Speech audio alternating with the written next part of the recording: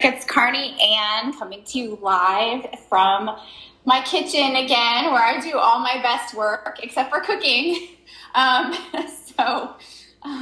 Still to this day, even with the home office, this is where I like to do my work. So this is where you'll find me most of the time if I'm not in my office at the university.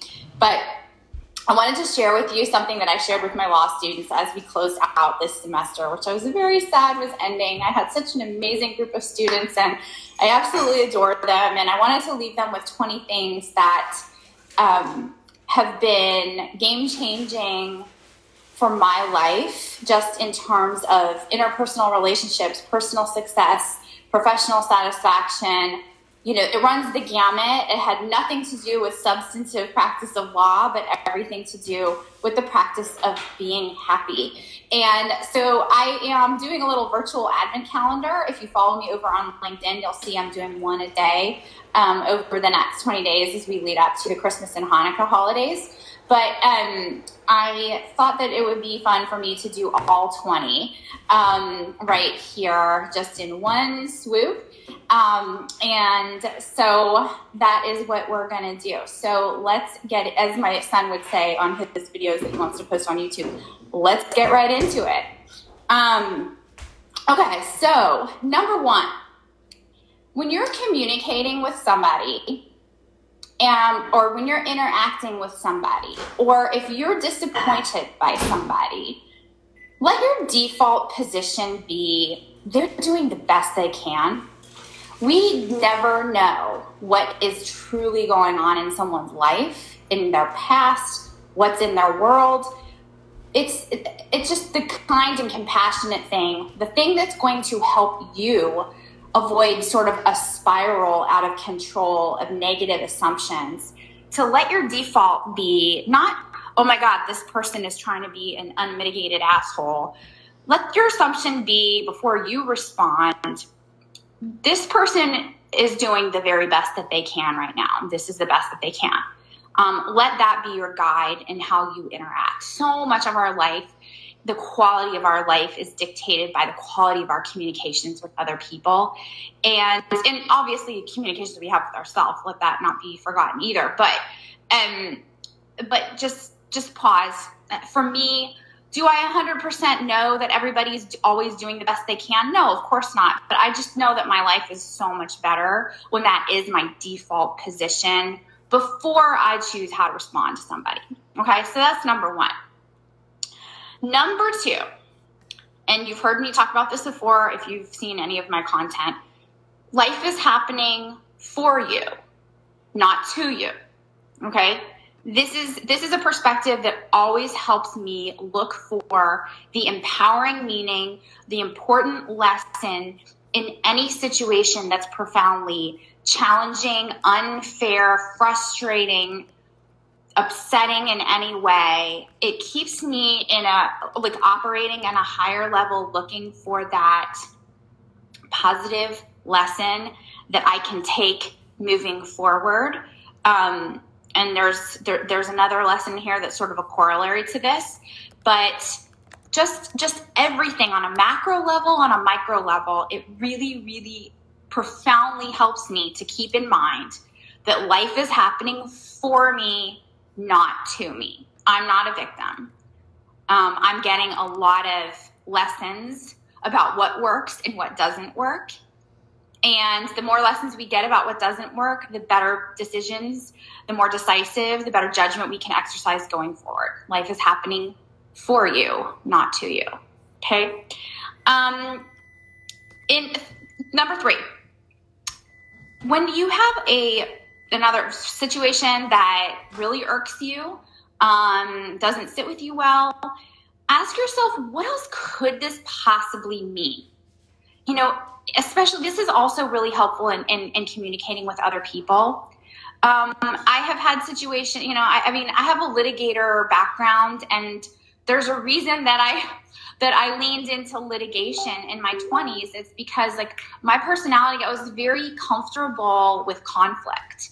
And you know, is it necessary for us to have like really, really zealous advocates in the legal system? Of course it is. However, in communicating with anybody, it's important not to create unnecessary conflict, where we can have more productive, solution-oriented communication. And one of the things that has been really helpful to me is asking myself in any situation, what else could this possibly mean? Like, is there another perspective that I haven't considered yet? What else could this mean? It doesn't, you know, am I assuming that, what level of assumption am I putting on a situation? Am I assuming that somebody's being a jerk for no reason, and then I'm reacting out of anger or out of a sense of injustice or unfairness? Or is there something else that some information I maybe don't have that would help guide me in making a better decision about how to interact going forward or respond? So that is just a constant replay loop in my mind. What else could this mean? It has helped avoid so much unnecessary conflict. I've had people, when anybody gets snappy with me, my first question to myself is, what else could this mean? This could mean this person had a bad day. This could mean that this person just broke up with their boyfriend. This could mean that this person just got fired from their job. This could mean that this person, had a really upsetting situation happen, and this is their first opportunity they've had to vent, and they're doing it in an unhealthy way, and they're projecting it at me. I'm not going to respond in anger ever. So that is number 3. Number 4 is doing the right thing always wins in the end. There may be people who have very short-term gains from cutting corners, putting the short-term sale over the long-term relationship and service to others. It may look on the outside like somebody who lacks integrity and is just slick and quick is winning, but trust and believe that, life is a long game. We're not in it for the quick turnaround. In the long game that is life, doing the right thing always 100% of the time will win. It is always the right thing. Make no mistake about that. 5 is you will never regret being kind to somebody who's unkind to you, or seemingly you're being kinder than they actually deserve. You will never regret that. Just numerous instances where I have, and this goes back to like acting out of, rational thought rather than emotion. But people who are unkind are deeply troubled. People who are, toxic, and I'm not saying you shouldn't create really healthy boundaries around that and distance yourself from toxic people. However, people who are unkind, people who would consume your social media content, take the time to do that, and then post something negative or mean or critical, that's the kind of person who needs our empathy, compassion, quick prayer, and move it along without engaging in a negative way with somebody like that. Only hurt people seek to drag other people down by throwing stones at them. It's really 100% true 100% of the time. So being kind to unkind people is an indication of your own healthy emotional well-being and perspective and capacity to, operate in a way that really is, it's good for everyone, but it's also in a way, like, by being that selfless, it's a selfish thing too, because it doesn't drag you into something or get you caught up in something. You can go about the business of your life in a way that is best for you, and not inhibited by unnecessary toxicity or drama. So be kind to unkind people. All right. Okay. Number 6, you can have, this is a little more tough love. You can have results or you can have excuses. You can't have both. So this is just a quick reminder to my students about that. Like, it's just the bottom line. We can't simultaneously maintain our excuses while we achieve results. We got to let go of the excuses and move forward into accountability and into achieving what we want to do without the excuses. So excuses always lose. All right, number 7, and this is a tricky one. This is one that it took me quite a while to really, really embrace in a big way. And that's that certainty and, faith in ourselves comes before the success. If you wait till you have a body of success in order to believe in yourself, it's not you're going to be waiting forever. I have this conversation with my business partners all the time, because anybody who is an entrepreneur, anybody who has a business necessarily experiences the word no, being ghosted or ignored, and the wrong mindset takes that personally, whatever, just gets caught up in that and maybe makes a wrong assumption that, oh, this just isn't for me. Well, the analogy I gave to my students is that, I didn't learn how to walk on my first try. All right. But just because I fell down, like, my parents weren't like, I guess Carney Ann's just not going to be a walker. Like, no, we have a sense of certainty. This is going to happen.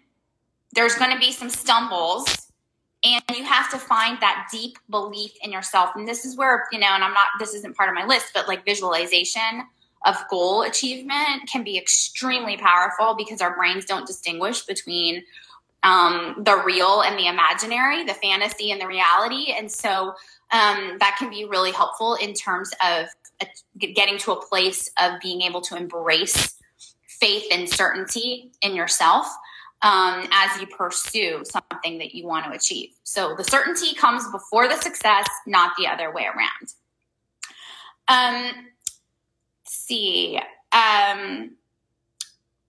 Everything in the world is getting commoditized. And the only thing, like 10 years from now, and this is why you've seen me post about LinkedIn and like the importance of building a professional reputation on LinkedIn. I don't care what industry you're in. I don't care if you're the number 1 person at a company or you're the number 100 person at a company, whatever it might be. Like, hands up if personal reputation is important to you. That's everyone, right?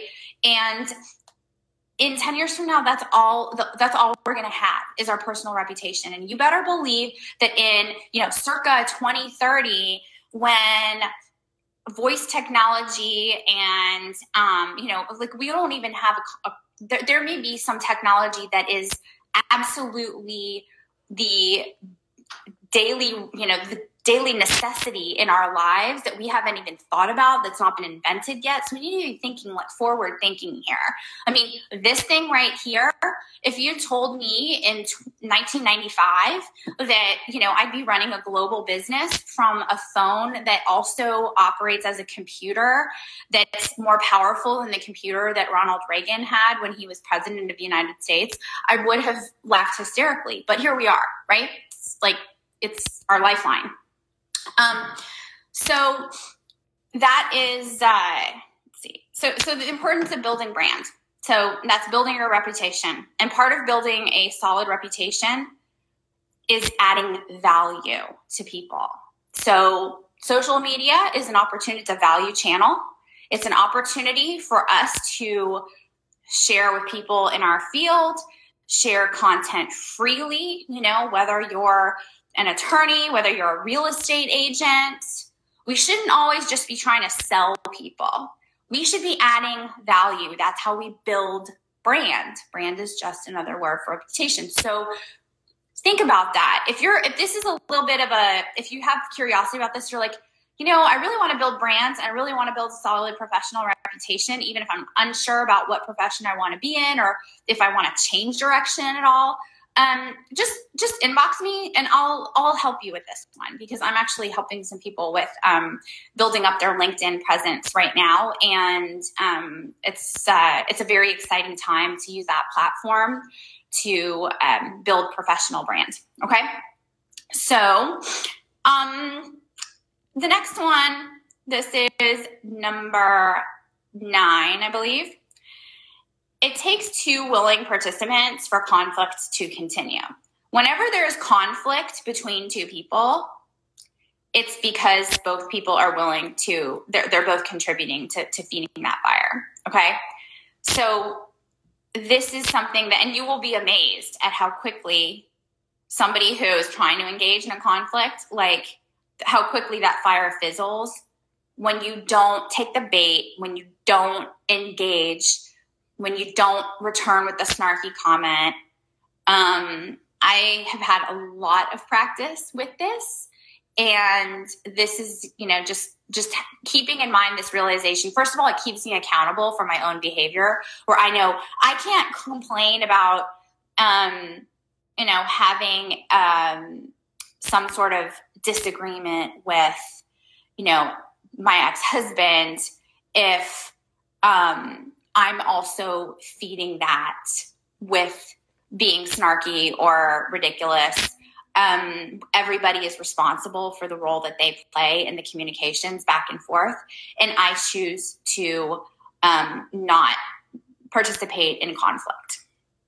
So, and consequently, things are a lot more pleasant. Amazing how that works. Okay, so number 10.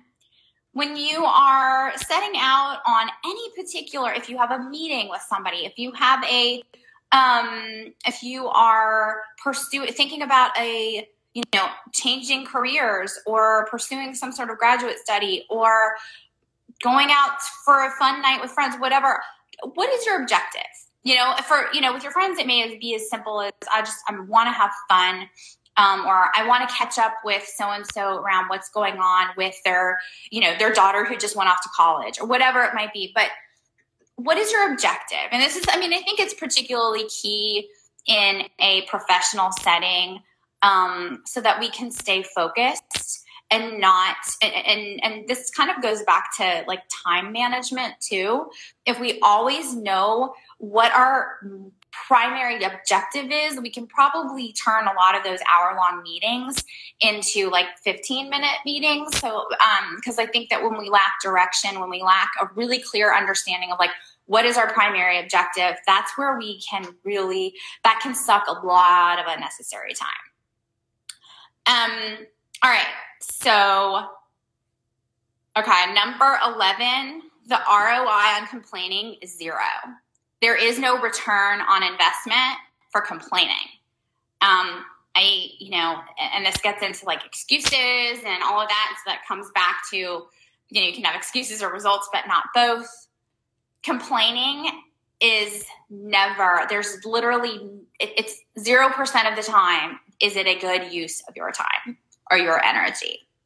So that's when we can lean into the, what else could this mean? That's when we can lean into what's my objective here, and then reverse engineer what you want your conduct, your behavior, your words to be.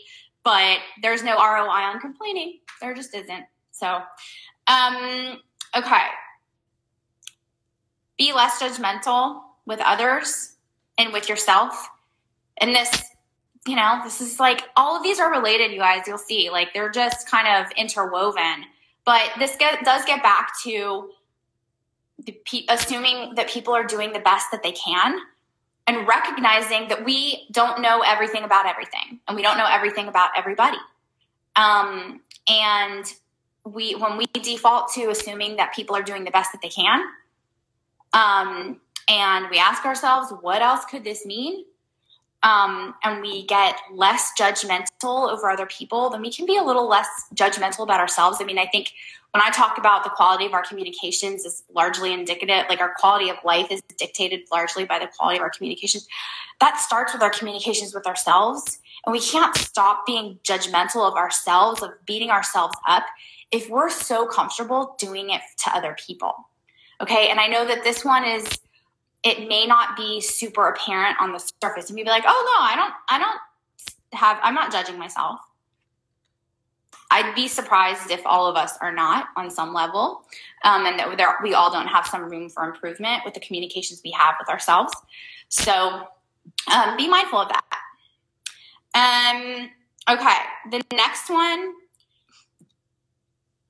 People are so like, I love is, I'm being sarcastic here, how people complain. They want to blame social media for like toxicity and creating. Social media is neutral. Social media is not a problem. Social media is merely like a magnifying glass for how people we all are. If we're positive, upbeat, healthy people, that's going to come through on social media. If we're negative, toxic complainers, then you'll see those people are all over the place and they get more visible. And when they engage, our social media feeds feed us what we engage with. It feeds us what it's showing that we want to see, that we participate in. If you're participating in conflict, you're going to get more of that shit in your feed. So social media is not a problem. It's just a value channel. It's just a neutral platform. And how we use it dictates, what value it has to us. But you will know, like if you've not read about this or seen this change yet, but Instagram is removing likes, which is phenomenal, because when we stop caring about the pats on the back, then we can create content that truly has value without playing to the likes and the pats on the back. And that's when we can start being authentic and be ourselves. Morning, Ann. When we can be ourselves and put out content that's truly authentic without caring about likes, we can stop being bothered by criticism. The unlock on being totally unbothered by criticism and being worried, like, oh God, how is this going to be received? Is to stop caring about if people like it or not. Don't be constantly worried about checking back. Oh God, like, should I take that down if there's not enough likes? No, just be yourself. Put content out that feels right and authentic to you. When you stop caring about the likes, you stop worrying about the dislikes. It's such a great place to be, to not care one way or the other. Just be you and be secure in yourself. Be secure that you're putting out stuff that's what you feels right to you. That's not playing to a certain crowd. Giving is only giving if it's done freely. When we give or, drop something in with the expectation of eliciting a response from somebody else, that's manipulation. So authentic content, stop caring about likes. You'll be amazed how quickly you stop caring about any sort of hate or backlash or, people who make fun of you, whatever, like, peace out. And then we can get back to the fact that the only kind of person who has something negative to consume somebody's content and then has something negative to say, somebody who is deeply insecure and unhappy in themselves. So compassion to them, empathy to them, and gratitude if you're not in the same negative space. Okay. Don't be afraid to start over. I'm starting as a beginner at 40 at my hobby that I love. I'm out there with a lot of people who are way more experienced than I am. They crush me on the, a lot of them do, not all of them, on the track. And I'm a beginner. I know, like, this time's going to pass anyway. I want to pursue things that I'm passionate about. I'm not afraid of changing my mind. We could spend a whole I've been on here. Thanks for hanging with me for this long. If you're still here, we could do a whole thing about things I've changed my mind on or directions I've shifted. Don't stay doing something that doesn't set your soul on fire. It's okay to change your mind. Fear is a liar. Okay. Fear-based decisions, unless it's like personal safety preservation, like not going base jumping, like it generally in life, fear-based decisions are not the right decisions. Faith-based decisions. I'm not talking about religious faith here, though if that's your gig, then awesome. I'm talking about faith in yourself. Like decisions based on faith in yourself are the right decisions. That's where that certainty before success comes into. But faith-based decisions over fear-based decisions. I don't know what people are going to think if I do this. I don't know if I have enough time. I don't know if I have enough money. I don't know if, Aunt Sally is going to start, mocking me over Christmas or whatever, like, ugh. Faith-based decisions over fear-based decisions. Fear is a liar. This is one that's really important to me. I wish I had probably led with this one because this is the number one to me in terms of a feeling of tremendous satisfaction in life. That the people who have let you down aren't necessarily who you wanted them to be, but they are who you needed them to be in order to learn an important lesson in your life that's going to be a gift to you if you choose to look for it, find it, and receive it. I've talked previously about growing up with a father who was an alcoholic and an addict. And without spending too much time delving down that road, I realize now at this point in my life what a tremendous gift it was. He wasn't the dad that I wanted, but he was the dad that I needed to find my way to who I am now, to have this insatiable drive to help other people, to have the grit and resilience that came from kind of having to take care of myself a little bit as a kid, and to have deep compassion for other people from having that firsthand experience, knowing that good, really, really wonderful, good people lose their way. And it's not something wrong with them. They're replaying an unhealthy pattern, and they deserve our compassion. So it's helped me tremendously, and I'm grateful for that gift that came with something that was packaged in a way that didn't feel so pleasant at the time when I was a child. And that feeds into the next one, which is equally important to me. Use a trauma, challenge, negative experience, something that has happened to you in your life that you perceive has, been deeply painful, to help somebody else. Okay? You will be amazed. I mean, it's an act of selflessness that requires us to get vulnerable and to be willing to talk openly. But if you don't take that negative, what you perceive to be negative experience to help someone else, you're missing out on one of the most key parts of life. And that's like the secret of this whole thing is about giving to others and being service to others with kindness and love and compassion and gratitude. So for me, being able to mentor other young women who had a parent who was an alcoholic or an addict or absent, maybe they grew up without a dad or a mom, being able to communicate and give them sort of the keys to that perspective that I have now that I wish I had sooner, is deeply rewarding to me. I know I'm helping somebody else, but it is profoundly healing for me in an ongoing way. So if you are not, I really can't underscore this enough. Whatever stuff that you feel like you've been through that's traumatic and painful, the really hard shit that's awful and terrible, and maybe some of it is beyond what you could possibly fathom, that's unfair, the unjust stuff that's happened, that's an action signal that you are being trained to help somebody else. So please don't squander that opportunity to be that resource for somebody else who could really, really could change a life. Okay, you could change the trajectory of somebody's life by sharing your experience. All right, we're closing in on the end here. You create more of what you focus on. There's a lot going on in the world right now that sucks. I choose to focus on the beauty in people and celebrate that.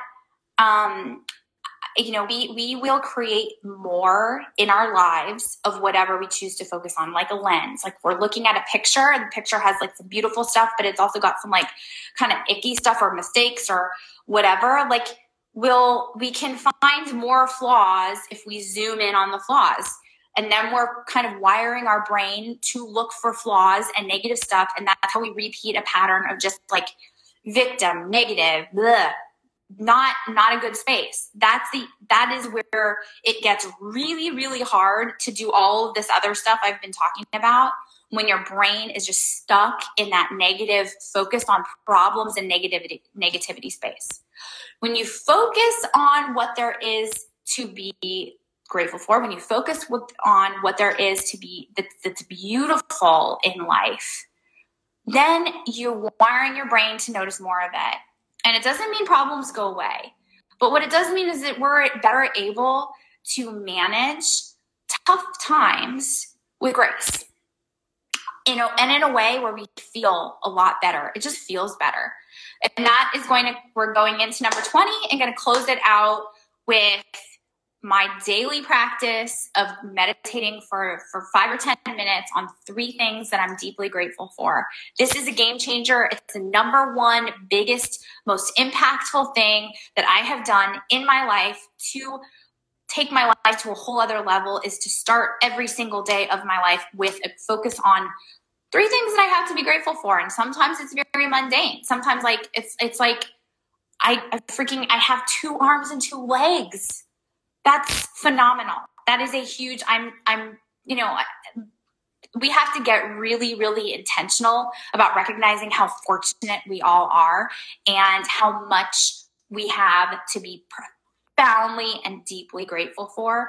And when you start your day wiring your brain to get into this space, science has shown your brain chemistry changes. And we become better able to navigate challenges. We become more resourceful. We have a greater personal satisfaction in our lives, or happier. I tell people all the time, it's like exercising your happiness muscle. Focusing on gratitude every morning when you wake up. It's like exercising your happiness muscle. It's the most important exercise you'll do, I believe. So that daily practice I had challenged my law students to do over the holiday break in November. And I am constantly inviting others to join me in adopting this practice, because it really is kind of the unlock on literally all 19 other things that we just talked about. So that's all I've got for you. And I hope that you have a wonderful, wonderful weekend. Now that the Formula One season is over, I can get back to being a better Saints fan. Who dat? And I hope that the rest of your December is phenomenal. You'll be hearing from me again before the Christmas and Hanukkah holiday. But much love and gratitude to all of you. Bye-bye, everyone.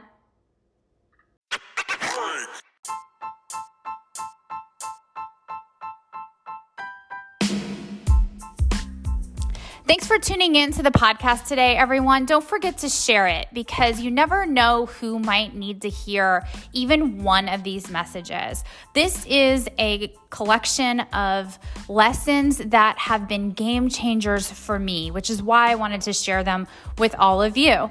So don't forget to share, and don't forget to communicate with me. You can find me on Twitter at Nola Vegan Diva. You can also find me, I'm Carney Ann Nasser, on LinkedIn, Facebook, TikTok, and Instagram. And I'd love to hear from you if you have any suggestions or ideas for what has worked for you in your daily practice, in your philosophy, in your rituals that you incorporate into your life that contribute to your greater happiness and fulfillment. I would love to hear them. In the meantime, until we meet again, I'm wishing everybody happy holidays and health to you and your families. Much gratitude and appreciation for all of you.